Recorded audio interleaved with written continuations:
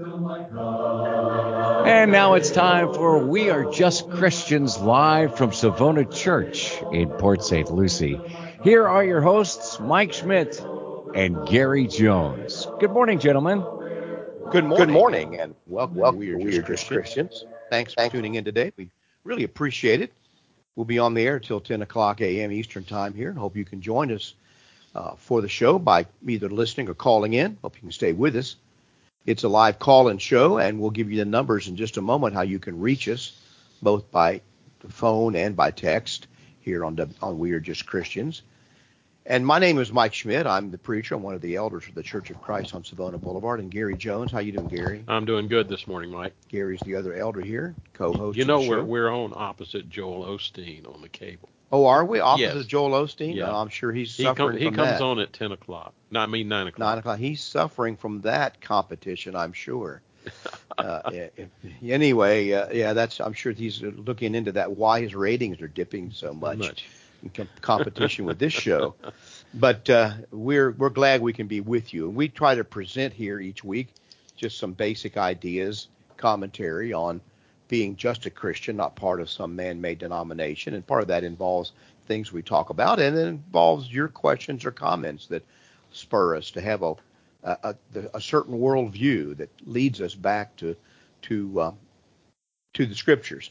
We believe the Bible is the inerrant Word of God, and we think we can support that proposition. We'd be glad to talk with you about that.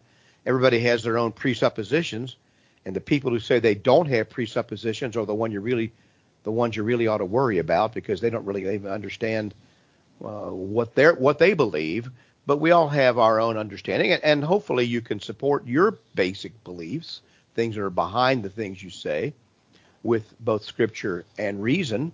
And we try to do the same thing here. So if you call in, we're going to give you that perspective on things. If you call in a comment or a question. Yeah, that presupposition of ours is pretty well expressed in John 12:48. I got to get it in, Mike. All right. John 12:48. He who rejects me and does not receive my words has that which judges him. The word that I have spoken will judge him in the last day. That's our presupposition. That right. What we will be judged on the last day is what Jesus has spoken and what he spoke through his apostles. Right. So a lot there to unpack, which we try from time to time, but that's the perspective. So when you call in with a comment or question, we'll try to respond to that based on what the Scriptures say. So we're going to give you some Bible verses to look up for you to consider for yourself. We always point in religion people back to what the Bible says. So we're not here to defend different man-made churches and denominations or creeds or catechisms or what people have done or what some church has done. We're going to defend what the Scriptures say as in a plain, open way of interpretation, not some veiled specialist interpretation of language. And hopefully you can get on board with that. You can see what we're doing when we try to give you those Scripture references. So whatever's on your mind, it can be things of a personal nature that you're dealing with. It could be things that you've run into, problems. It could be criticisms you've got about religious people or the church, or doctrines that are taught, questions you've had about the Bible or religious things, or whatever else it may. Things going on in the culture that you'd like to know. Well, how does that relate to what Jesus said? We'll be glad to talk with you about that. You can reach us on We Are Just Christians at 772-260-6120. 772-260. I got that all wrong. And Gary didn't even correct me. No, I was reading something else. That's the text number. Let me give you the phone number to reach WPSL, the call-in line, 772-340-1590. 772-340-1590. I'm sitting here looking at my phone, making sure we don't have any messages coming in and giving you the wrong number. 772-340-1590 is the number to reach us here in Port St. Lucie. Well, that's what I get, number. Mike, for thinking about what you should not be thinking. That's what you get for thinking. Yeah. You should be paying attention, Gary, to what I'm saying. See? But basically, what I saw on television this morning on the cable before Joel Osteen comes on is one of these guys was talking about his father wanting to become a Christian. And his father said, "What must I do to become a Christian?" And he said, "Pray." Really? Yes, and he said, pray for Jesus to come into your heart. And it just brought this scripture to my mind. If you will, with me, turn to Acts 2, and I'm going to begin reading in verse 36.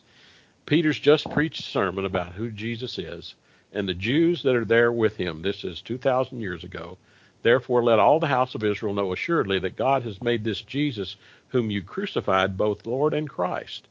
And now when they heard this, they were cut to the heart, and they said to Peter and to the rest of the apostles, men and brethren, what shall we do? Sounds like the same question to me, what Mike. shall we do to be saved, right? Yep. And what was Peter's reply? Then Peter said unto them, repent and let every one of you be baptized in the name of Christ, Jesus Christ, for the remission of sins, and you shall receive the gift of the Holy Spirit. So, Gary, so that was a totally different answer, and that's where Mike and I are coming from. We're looking for answers from the Bible. Are you saying that Joel Osteen did not give a Bible answer to a question? It wasn't Joel Osteen. It was another guy. Oh, the other person. Okay. One other guy. Guy. Yeah, so. well. But I'm not sure how Joel Osteen would answer that question. We want you all to at least, we want to plant this idea. We're not saying that we know everything. I know it may sound like that. That is obviously not what we're saying. And if you know that us, you would realize that. But we are saying that we can go to the scriptures and find an answer and a beginning point to find the correct answer. And that's why we give you different scriptures.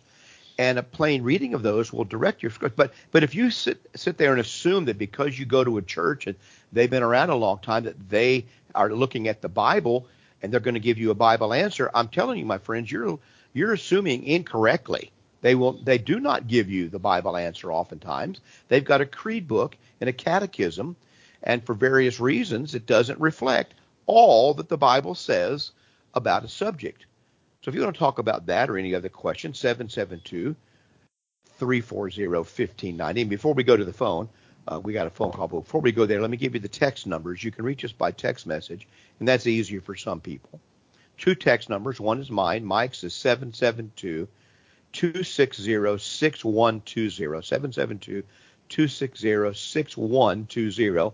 And Gary's text number is very similar, 772-260-6220. 772-260-6220. So in any case, someone texted, and let me see if I can get Joel Osteen on the air to talk to you. Yeah, that'll be fine. I'd love to do that. I'm sure he's a very nice person.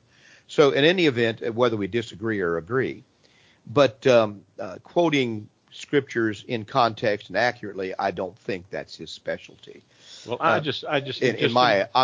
in my humble observation of things, it just impressed me as I was watching that here was a man asking a question to a man who basically professes to know what God says, and yet there was the same question answered in the Bible, and he didn't give that Bible answer. No, he could have given the Bible answer. He could have given and the even Bible. Explained why he doesn't agree with it or doesn't think it's a full answer. He could have done that, at least start there, but not even that. Well, and I didn't hear it, so I'm assuming from what you're saying. Yeah, somebody texted in, Joel is on his jet, and that's why he can't respond to you. So, and that may be, or he's trying to beat Kenneth Copeland onto his jet. Anyway, those interesting things. We have a phone call, Gary, but okay, if you want to go ahead and add, if you want to. I was just going to say this Acts 2:38 is not all the answer either. There are others, but here was a case where people asked the direct question was asked. The direct question was asked, and they were given a different answer. A different answer. That's what you got to be aware of. So at least acknowledge that the Bible question is asked and give that answer and teach people about what it says. All right, I think we have a phone call. Jerry, are you there? Yes, Mike. Thank you for taking my call, gentlemen. I was wondering, in Psychology 101, Basic Psychology, you learn that a masochist is a person that thinks that they must be punished, And I was wondering if the operative word is they, and a person was misconstrued that as other people, what those people on National Socialism went wrong. They thought that the word they meant other people, but it meant you. It didn't mean other people. Oh, I see. I want to get your opinion on it. I understand it's not real religious, but if your operative word is they, is that where some persons got wrong. They thought it meant other people, but it means you. And I would just like to get a both little comments on that.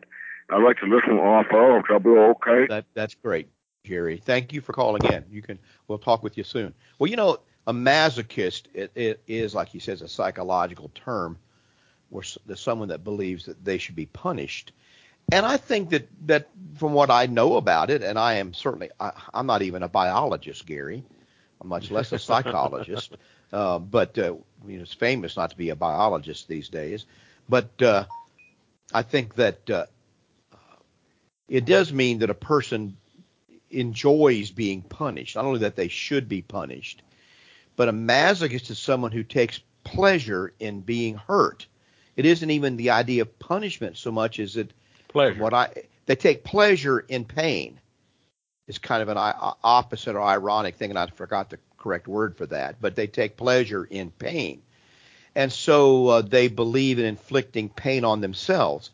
And then there is that kind of masochist who gets pleasure in inflicting pain on other people. You think of the stories of the Marquis de Sade, this kind of stuff, where sadism comes from.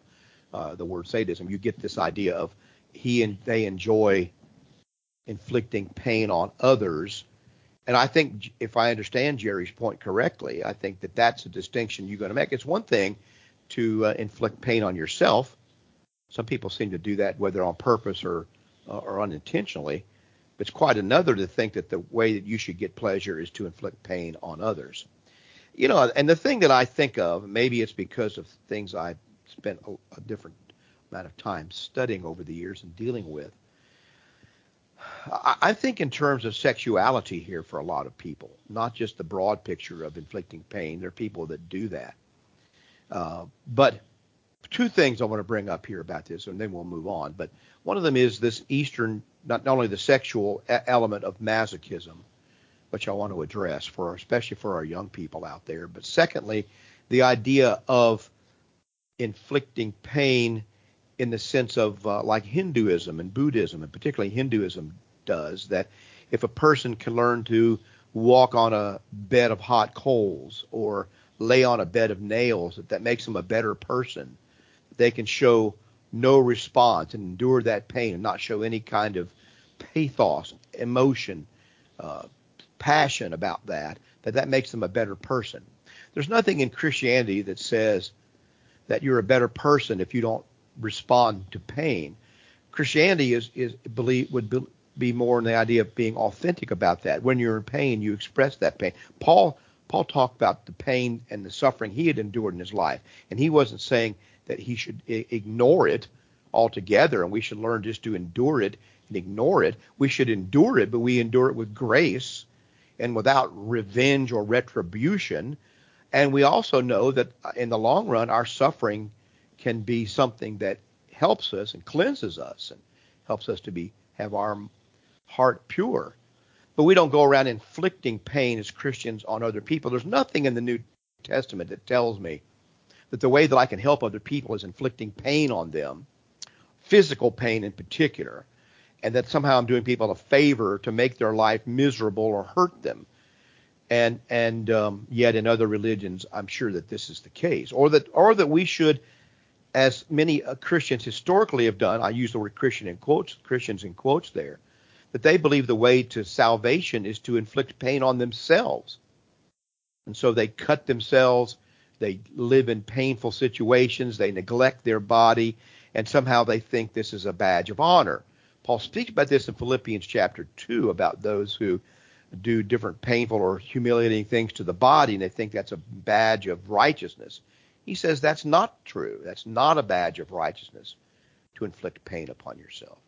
Well, I think the only the only example that immediately came to my mind was in 1 Kings 18, Mike, where the prophets of Baal, actually trying to appeal to their God who did not exist, says in 1 Kings 18, I think it's about verse 27, Elijah says to them, perhaps he's sleeping. And so they took knives and lances and cut themselves until they bled, trying to appeal to their God. Yeah, this is a pagan ritual, and it's practiced in different older religions, earth religions, North American Indians, other pagans, and in Africa practiced by Hindus, inflicting a pain that somehow this is a religious or righteous thing to do to endure that pain. I don't think the Bible teaches that. The Bible teaches that the world will bring us pain, that we will endure pain, or we will experience pain in life, and we are to take that with grace and not to seek. When we're threatened, we don't threaten back and take revenge. When bad things happen to us, we do not lose our temper and curse and swear against God. That's not Christian behavior. But it doesn't necessarily make you righteous just because you experience pain. And I think that kind of goes along in a tangential way with the other point I wanted to make. The first thing that came to mind was the idea that there's a whole association out there. It's always been around, but it seems to be common today. That is that we equate sexual pleasure with pain, sadomasochism. And I suppose that the two, sadomasochism, are the two separate words or concepts here, that there are people that experience pleasure, and in particular heightened sexual pleasure, by inflicting pain on others. And there are people who experience heightened sexual pleasure by receiving that pain themselves. Yeah, the fact that the definition I ran into formerly of a person who derives sexual gratification from being subjected to physical pain or humiliation. Yes. Basically, that's masochism. That's sadism, I think. That's a masochist. No, masochist is one who derives it because he's suffering. The sadist is one who derives it by giving it to others. Yeah, by inflicting. So these serial killers who are sexual sadists are the ones that kidnap someone and sexually torture them, or torture them just physically, and they get sexual gratification from watching this person suffer in agony. And they have to keep doing this, and greater suffering they have to watch. That's a sadist. But the masochist enjoys being the one who is, as it were, in the sadomasochistic bondage situation, the one who's receiving the pain. So, and to be blunt about it, I have taught in my classes, I've taught on this in different places, that there is no place for pain in Christian sexuality. Pain's a part of human life. It's part of our lives as Christians. But when you connect it to sexual pleasure, you are walking into an area of perversion that'll never lead you toward biblical sexuality. Well, it has its purpose in other areas. It can be a warning sign. Well, pain's a great thing. Yeah, we couldn't live without pain. I can't think of the word for it, Gary. There's a medical condition people can't experience pain, and it's a very dangerous medical situation. I mean, even the simplest things like people that have diabetes and they lose feeling in their legs and feet, for example. My father was this way. When he'd had diabetes for a long time, it was under control mostly, but eventually he lost feeling in his feet and toes. And I took him he kept complaining because his foot was swollen, and I look at it, I see it wasn't so good a shape. So when he lived with me, I took him to the podiatrist. Podiatrist says this nail has to come out, and he takes a big pair of pliers and just rips his toenail out there in the wheelchair, and I'm watching, and I said, "Are you going to give him any pain medicine?" He says, does it look like he needs any pain medicine? My dad's just sitting there looking around, And I said, because he couldn't feel no. He said he can't feel anything in his feet anymore. Now that's a dangerous situation. He wore protective shoes for many years because of that situation. So pain has a useful purpose. But when you link up pain and sexual pleasure, I can't tell you anywhere in the Bible where that is done. The pleasure that God created, now it's not the devil didn't create it, but God created there to be pleasure in sexual activity, and it was to be positive pleasure, not the pleasure of inflicting pain or receiving pain. So when you go walk into this area, what's commonly called BDSM or sadomasochism, I believe as a Christian you're walking into a biblical error, and you are walking into a sinful area that will lead you nowhere any good at all, and so forth. Now, can people have little fantasies about being tied up with, paper strings and all that? Yeah, I'm not arguing that, but I'm arguing about the actual receiving pleasure from inflicting pain or being subjugated. Biblical sexuality is not about subjugation or dominance. It's about mutuality. In the passage you can read in 1 Corinthians 7 and Proverbs 5 and other places about sexuality, is about mutual pleasure for each person, not about inflicting pain.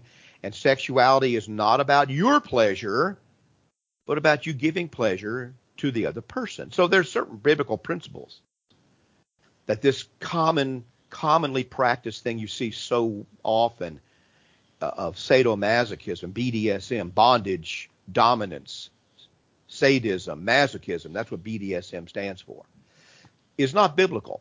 And I believe a lot of people, and in particular young people, are going to be led astray because of the influence of pornography in their life. And pornography shapes their view of sexuality.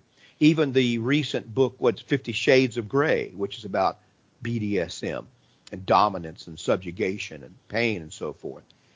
That whole phenomenon that swept across the world was not a reflection of biblical sexuality at all. It was against biblical sexuality and involved this idea of sadism and masochism.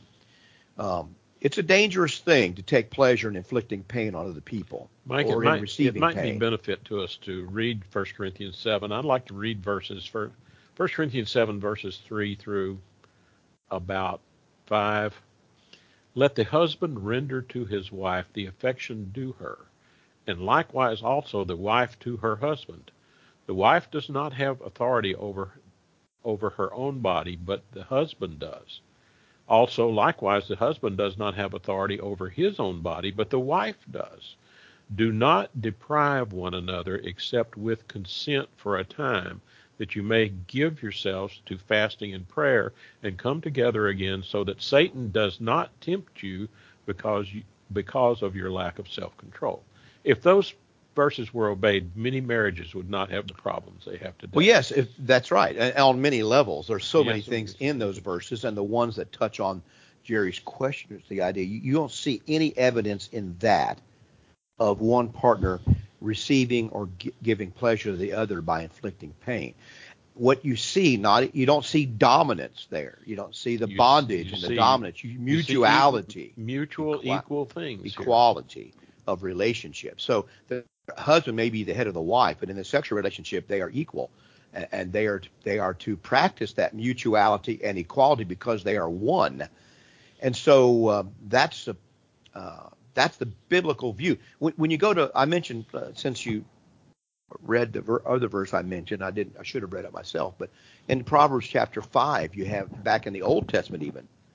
And I think that, let's say if I can say this, the Jews of the Bible had a much healthier view of sexuality than Christians who have been influenced by the Catholic Church and by Protestantism have. Because to the Christians influenced by Augustine and from onward have a very negative view of sexuality, a very guilt-ridden view of sexuality that is not reflected in the Bible at all. And that's why there's so many problems in churches about sexual things.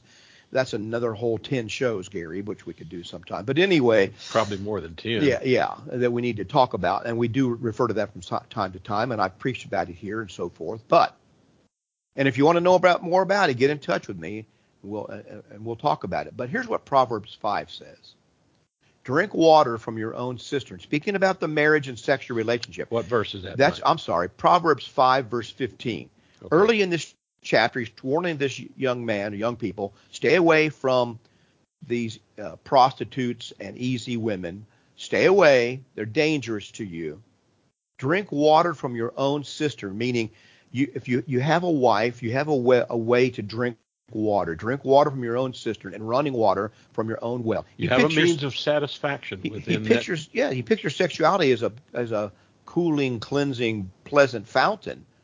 Should your fountains be dispersed abroad? Now, by fountains in verse 16, I think he means sexual desire, sexual activity. Should your fountains be dispersed abroad in streams of water in the streets? Should you just throw your sexuality out to the streets and practice it, spread it around a whole lot of different people? That's what people do. That's what our culture teaches them. He says no. He's saying no. It's rhetorical. Let them be only your own and not for strangers with you. And then he says, let your fountain be blessed. He's talking about sexual desire. The Bible's not against sexual desire or sexuality. He says, let your fountain be blessed and rejoice with the wife of your youth. You have a place for this to be satisfied and for you to be blessed.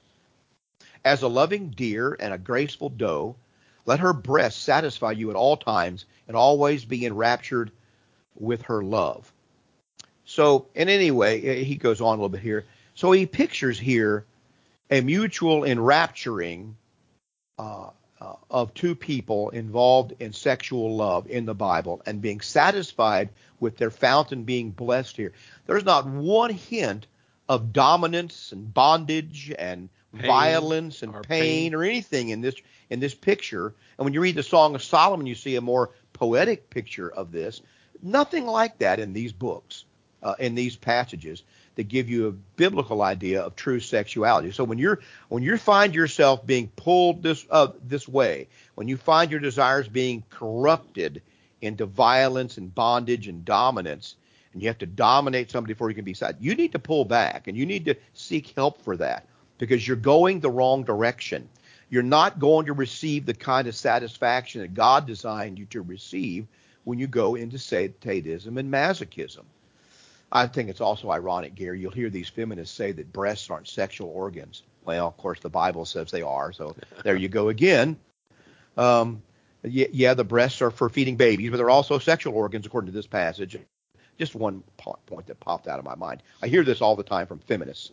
Well, Anyway, when you look at that passage, the parallels that are in 1 Corinthians 7, 3 through 5, it just, exactly what he's saying there in a practical fashion. Yes. And there are other verses. So this idea of, I think there's a little bit of this in some of this terrorism that we see, some of these attacks on crowds of people or other people. You see it expressed individually in these sexual sadists and other kinds of sadists. You see it in the violent video games and all of that expressed. I know there's people are concerned about limiting guns and so forth. Of course, we can debate that. But what really has always concerned me, I'm going to walk into some controversial territory here. I know it's not like us to do that, but pardon me while I chuckle. Yeah, I'm not one who is in favor of the proliferation of violent games and movies that young people get raised on. I don't care if you ever become a serial killer or a what do you call it? A person who goes up, a spree killer, goes up and blows things up or shoots a bunch of people at a mall. That's not what I'm talking about. That's part of it. Those people are the manifestation of that. But I don't believe the Bible puts forth the idea that most of us should entertain ourselves and find pleasure in watching other people be tortured and killed and slaughtered, or take pleasure in playing a game where I basically kill people all day long and blow them up and blood splatters all over the screen. I cannot bring myself personally to think that this is the kind of entertainment that God has in mind for Christians in the world. We all see violent things, and it's not the end of the world to see something violent. And maybe there are some movies and stories. The Bible has a lot of violent stories in it. That's some pretty rough violence. But for me to take pleasure in seeing the gore, the violence, the suffering, the torturing, all these mob movies where they got a guy strapped to a chair and they're torturing him and psychologically and physically torturing him, and we're sitting there taking pleasure in this. And if all these Charles Bronson, I'm probably telling my age, Charles Bronson movies and all the Steven Seagal movies where the guy is the lone wolf who's going to go out and straighten up some wrong, and he goes out blowing everything up and killing people and taking pleasure, killing others, bringing the justice, watching them flinch and suffer. This is not Christian. This is a plague on our society, and Hollywood's behind it. And yet they're the same ones that are telling us we've got to ban guns when they're the ones putting out all this trash that teach people to use guns wrongly. When you were in high school, Gary, they had rifle teams in the high schools, right? Yes, Yeah. we had young men and young women too, not many, but young women too, who hunted after school. They came to school, parked their pickup truck or their car with their rifle Which in I it, remember seeing this when I was in high school in Ohio. and we didn't have this The problem. reason was because the proliferation of all this violent, bloody, vengeful Godfather, and they've even corrupted Westerns into being simply a matter of vengeful, violent, angry things. That's what creates the problem where a person takes the rifle and instead of using it for self-defense or peaceful purposes or whatever, they start using it against other people, and they do so indiscriminately. And even if a person never does that, that's a pretty rare thing statistically. It corrupts the heart of Christians. Those to Charles thinking Bronson, in terms of violence. right? About Those Charles everything. Bronson movies you're referring to are the series of Death Wish movies. Well, that may be, yes. That's I what never they're called. watched That's very what many of they're them, very called. much of them. I don't like that kind of stuff. Oh, well, that's just your personal opinion. I know it is, but my personal opinion is correct about this. Let's just put it that way. This is not healthy, fair. It's not healthy. Whatsoever is good, pure, true, just, right. That's what Paul says that I'm to focus on. And I'm the first one to complain about the Waltons and all these other kind of shows about how sappy they are, but I certainly don't have any affinity for deciding I should be entertained by watching other people suffer and die. And then to promote this violent, vengeful anger as a righteous thing, as it's done in all these kinds of shows and movies and video games, is not the right format of things. So the format of a lot of these Hollywood movies is basically some terrible thing happens to a nice man or nice woman in a movie. Law enforcement won't do anything about it, and so this person has to take it into their own hands to go out and get justice and kill people and track them down and torture them, blow things up, and so forth. What kind of a theme is that for a civilized society? Anyway, you got me ranting, Gary. I'm going to blame Jerry this time. But this kind of love of violence and gore, it's got nothing to do with gun ownership. And it's got nothing to do with the point that Christianity. We've always had the guns there, but we haven't always had the violence. That's the point I'm trying to make. We always have this driving force behind it of inflicting suffering and of you suffering, and because you suffer, you inflict suffering on others. This whole Hollywood promoted mentality is what's behind so much of this garbage that we see. It's what exists in the inner cities, that every little slight has to be met with gunfire and violence. The Bible teaches against that. Well, let's in spite of the fact that the Bible has a lot of violent stories, it's teaching against that very thing. Let's read Romans 12:18. I'm going to start with verse 17. Repay no one evil for evil. Have regard for good things in the sight of all men. If it is possible, as much as it depends on you, live peaceably with all men. Right. That's what the Bible teaches. Right. Do not avenge yourselves, but rather give place to wrath. For vengeance is mine, saith the Lord, therefore I will repay. If your enemy is hungry, feed him. If he's thirsty, give him a drink. Now, and so it doesn't heap coals of fire on his head. Right. Well, now, what it does says, it says, if possible, as much as it depends on you. Paul leaves it open to the fact that it may not always depend on you. There are times when I have to use what we would call violence to protect myself or my family. There absolutely are. And I have no problem whatsoever with that. That's a different attitude than the idea of someone who's taking pleasure in watching other people suffer or inflicting suffering on them, as done in so many video games, so many movies, so much entertainment that we have around us. It isn't the right way to approach life. And it all stems from this idea of an improper view of pain or masochism or sadism, an improper view of those things. We as people we ought to be concerned about our own heart if we find ourselves taking pleasure in the pain of others. And I'm not sure what the exact psychological term for that is, but in the Bible, that would be a real big red warning flag that when I find that I'm taking pleasure in the suffering of others, the word is escaping me now, what it would be from the Bible standpoint, but that would be a red flag that ought to be setting off alarm bells. If I can mix all my metaphors up there, and this is true in many areas of life, including sexuality. All right, we beat that horse to death. You want to move on, Gary? Well, I'll say one thing. All right, say one more thing. One more thing. You're talking about the Death Wish movies and Charles Bronson. There is a remake of those, Mike, that's a more modern version. Bruce Willis played in it, called Death Wish. That is a much better treatment of the subject, I'll have to admit. I watched that one. And it is. I'm not saying it's a sin to watch those kind of movies particularly, but if that's what you exist on, that's what gives you. I just think it's something to be concerned about. Then again,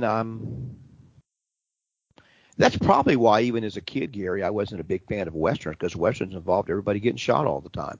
But that may just be me. I don't take any great pleasure in that, and I see it proliferating from the time I've been a kid. This entire attitude and genre of violence of various sorts, of beating people up, leaving them for dead, it's all something that Christians need to walk a different way, fill their minds with something a little bit better, and so forth. And mostly because in the end it doesn't have a point to it. When you look in the Bible and you see these violent stories, they have a point to them.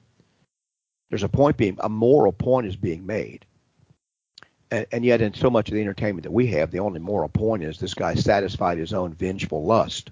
Well, it depends on the Westerns. Hurt people along the way. Many of the earlier ones that I really liked were more oriented around justice and law than they were around just vengeance. And I think that's probably correct, Gary. I think that is correct.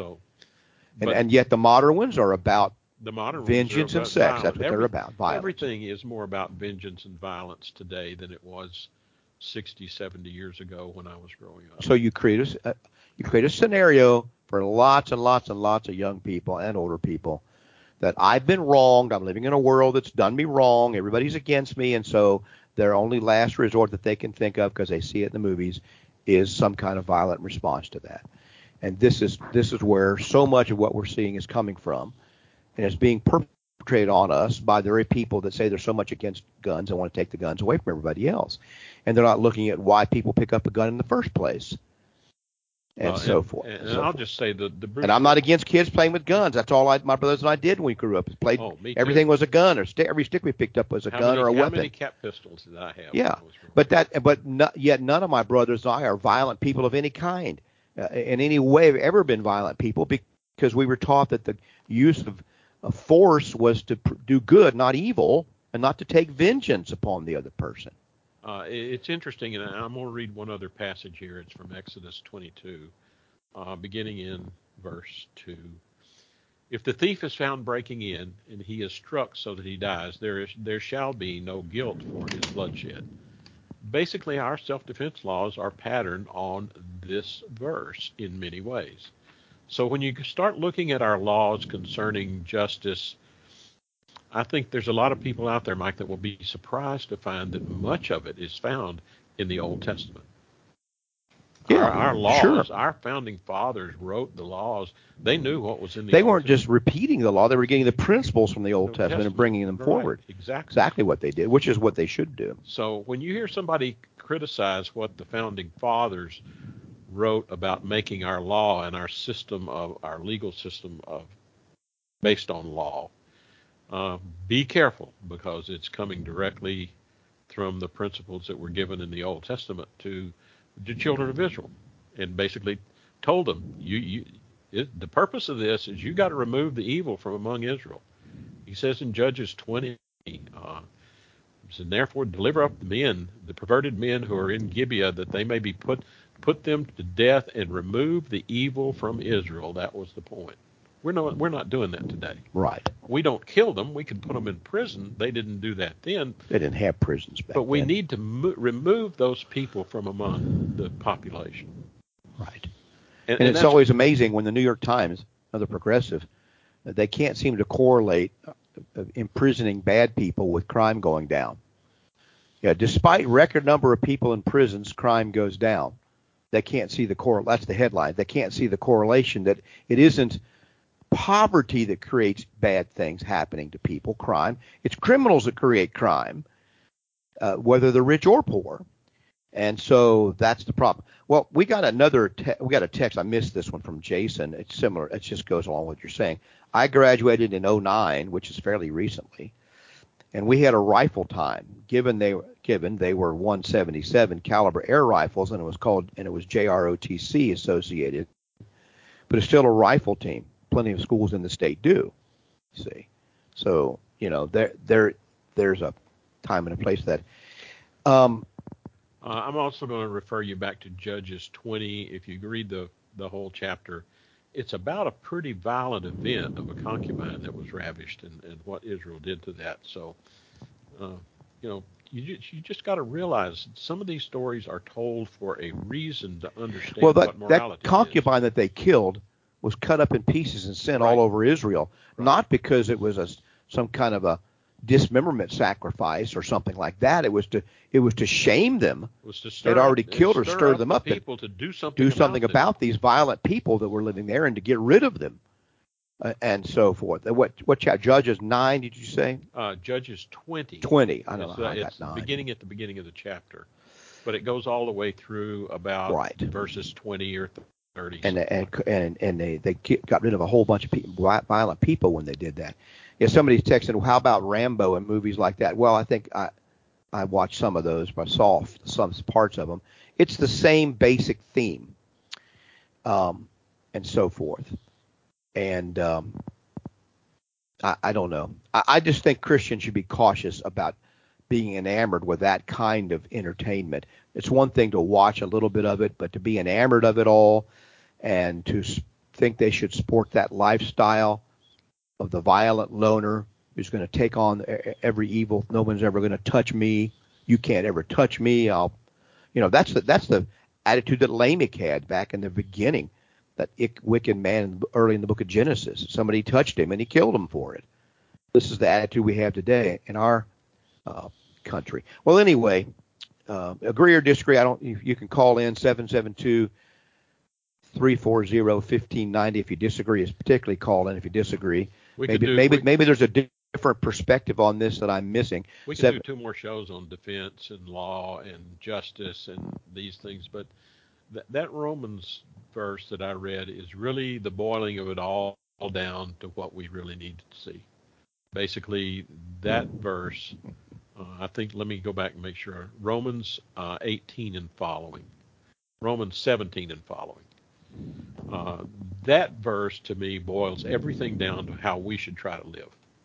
Right. Talking about repay no one evil for evil, have regard for good things in the sight of all men. If it is possible, as much as it depends on you, live peaceably with all men.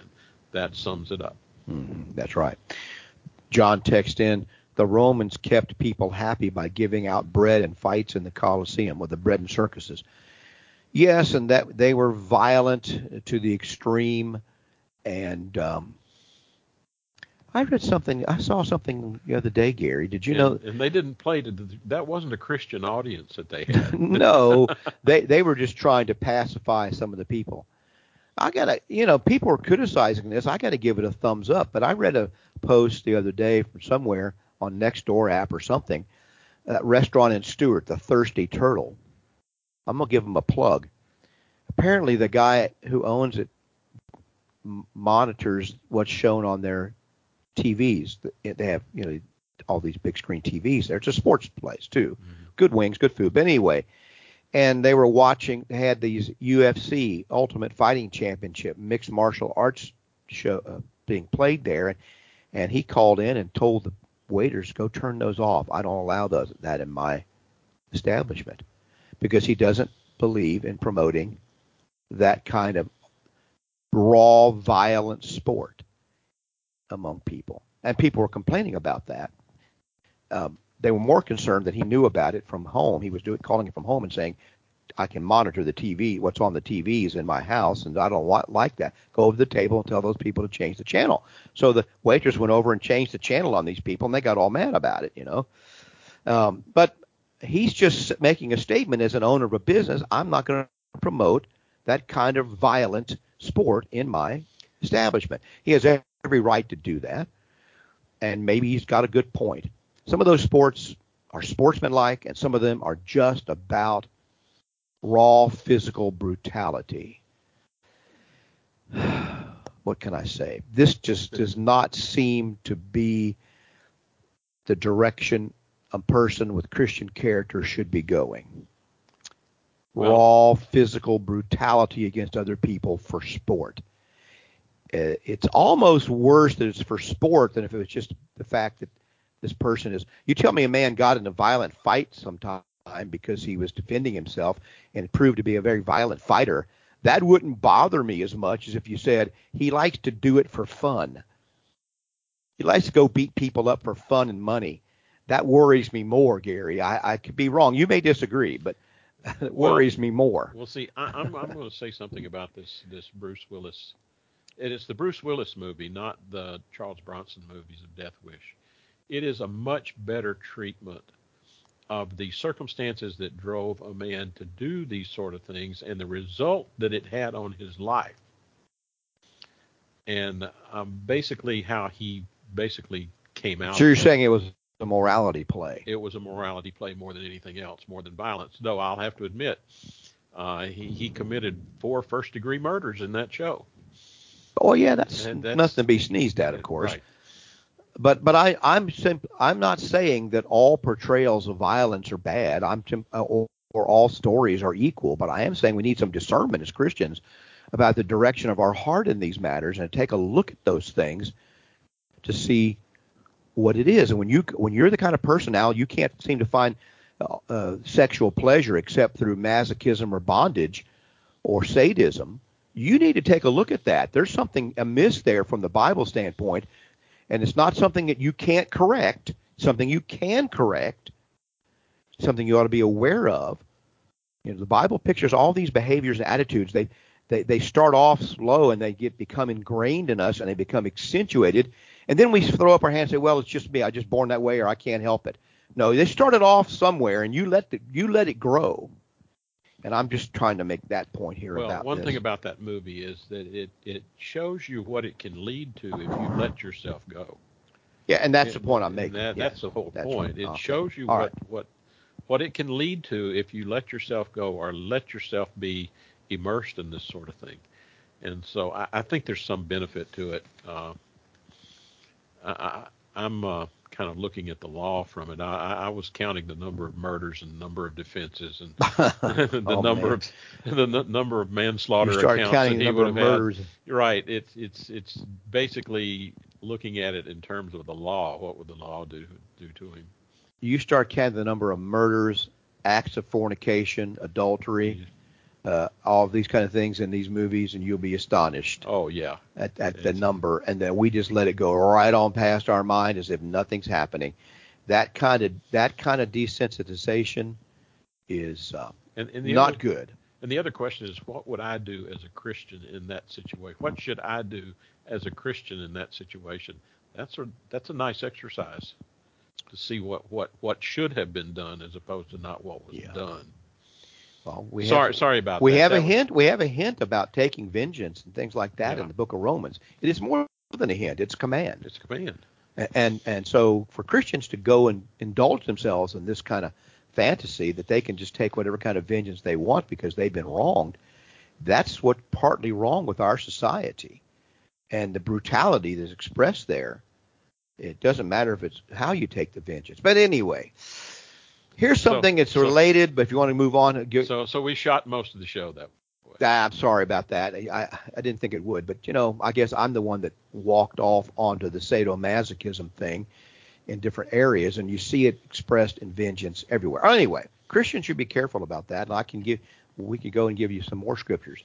Here's an article I saw that I want to throw out. This little odd warning, Gary.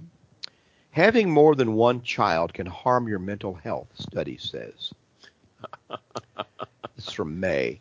Researchers surveyed parental burnout across the globe and found American parents among the most exhausted. It's from the University of Louvain in Belgium. And Having more than one child can affect your parents' mental health. According to the study published in the Journal of Demography in April, they found a correlation between the number of children the parents have and the decline of their late life cognition. The results indicate that having 3 or more children versus 2 children has a negative effect on the late life cognition. So here I'm sitting here with 5. Gary has 3. So we're both apparently declining in late life in our cognition. Pretty much. Just think how smart I was before, Gary. How smart you were. Imagine that. That's what I take away from that. Anyway, with a smile on my face. It's more common in Nordic regions. But now I want you to think about this for a minute. This is all interesting. Parents are under stress. Somehow I don't think stress itself is not necessarily a bad thing or a sin or anything like that. And you know what? Most stress is simply between your ears. I got a lot of pushback on this recently. I've been doing a little bit of thinking about this idea of stress. I don't want to get into that right now, but stress is an overrated excuse for us to behave badly in our society. Okay? It's an overrated excuse because it's not a biblical excuse for me to behave badly, for me to shirk my responsibilities, and for me not to do what I need to do. It's just, you know what stress is, Gary, for most people, for the most of what I see, what people call stress. Now, brace yourself. What most people call stress today is just basically life. It's just living a normal life. You have to get up early. There's traffic. You have to go to work. Your boss isn't very nice. A lot of responsibilities. You can't finish them all. People don't like what you're doing. They like what you're doing. You have a hard time getting home. You have things going on at home that you can't control while you're gone. Your children do this. They do that. They have problems. This is life. That's what life is. And we're complaining about. We have this picture in America that nothing like that's supposed to happen. I'm not sure where. I think they get it from Hollywood again in TV shows. But this is life for the most part. Now, then there are stressful situations. So, well, I think it's more worrying about. Send all your negative comments on that comment there to Gary, please. Well, it's more like worrying about that you're not going to get your way.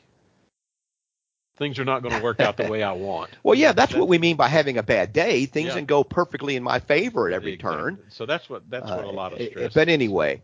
Now there's some legitimate stress. Obviously, I'm not saying that, and I just think I need a better scriptural definition of the idea of stress and how I'm supposed to react to it. I'm working on that. I've been doing some thinking about that and reading, so maybe I can come up with something here one of these days. Since I got 5 kids, I doubt if I'll ever be able to come up with anything cognitive about it because, you know, my brain is fried from having 5 kids and 20 grandkids. I don't think they even put that in there. And 6 of them living with you. I mean, you know, what am I supposed to do? I'm shot, apparently. But the point I'm making is this. Here's the point I want to make. You'll love this. I'm not as concerned about the stress and all that and mental health. I'm concerned about who gets to define mental health. Who is it? Oh, yes. Who is it? I know where this is going. For Christians, we should be extremely cautious about reading these stories about what causes poor mental health and what they define as poor mental health is as Christians. Oh, you're crazy, Mikey. I know. I told you I got 5 kids. My brain is burned out. But I want you to think about this anyway. Who's defining what mental health is? And this is true in the gun debate. It's true in religious debates, all these debates. According to the New York Times from a few years ago, people who believe in the resurrection are mentally ill. I can go get back in my computer in a couple minutes. I didn't pull it out, but I could find the article where basically people that believe in a literal interpretation of the Bible are dangerous, quote, their quotes, and mentally ill. This is where our society is today. And yet that is the very foundation of Christianity, and people don't realize that. Of course, and that's the whole point I'm making, is that it depends on who's defining them. So I find it ironic that if you get into these kind of things, that conservatives want more mental health testing to buy a gun or do this or do that, and I keep thinking, what's wrong with you people? That's just political. I'm not making a Bible point. What's wrong with you people? Who do you think is going to define what mental health is? So now in New York, I think it is, or was it Massachusetts? Before you can get a gun permit, they want to read your Facebook and Twitter accounts. and double check all the things you posted on your social media so they can decide if you're mentally fit to have a gun. Once again, who gets to decide what good mental health is? And once they decide that a person who believes in the resurrection or believes in biblical morality, they're going to define, it's coming real soon. People who disagree with the transgender agenda ideology and with the gay rights agenda are going to be considered mentally ill, mentally unstable in society. So everything. You mark my words on that. That's where this is going. And so if they can show that parents, because of stress, are mentally ill, what they're going to say is, well, we need more government programs to relieve this mental illness, and we need more government control, and then we can define that these people are not mentally ill. I don't know. I don't like the way this is going. I don't like the idea. I think some of these studies, they may represent something that's true. Of course, people who have raised a bunch of kids have got different life experiences. But who's defining the mental illness in these people? That's the question. And this study of course, I didn't read the actual scientific paper, reading a popular account of it. Most of these kinds of studies leave those kinds of questions undefined. And even if you go look up the scientific study, it's a sociological study, actually, not scientific. And I just made a big point there that sociology may not be science, but that's another whole issue. You find that they don't define these terms very well. And it's almost always then going to be defined from a Marxist or progressive definition. That would always put Christians Bible-believing Christians, I should say, in a bad light. So beware when you read these things. And think about who's defining these terms for you when you decide what you're going to do. Of course, that's true. Well, it goes back to the fact that Congress is not making clear laws. They are giving that authority over to the bureaucrats in whatever. Who always graduate from the same progressive institutions, right. Anti-biblical institutions. And you know what's really interesting? Here's a show Judy and I watch these European Acorn BritBox TV mysteries, on TV. I'll give you my reason some other time, but there's a show we've been watching, and there's this real sophisticated female detective, the feminist detective, and she's a widow, so she's struggling with the fact that her husband was killed, and so her protege mentions something about the afterlife. She goes, "You don't believe in that, do you?"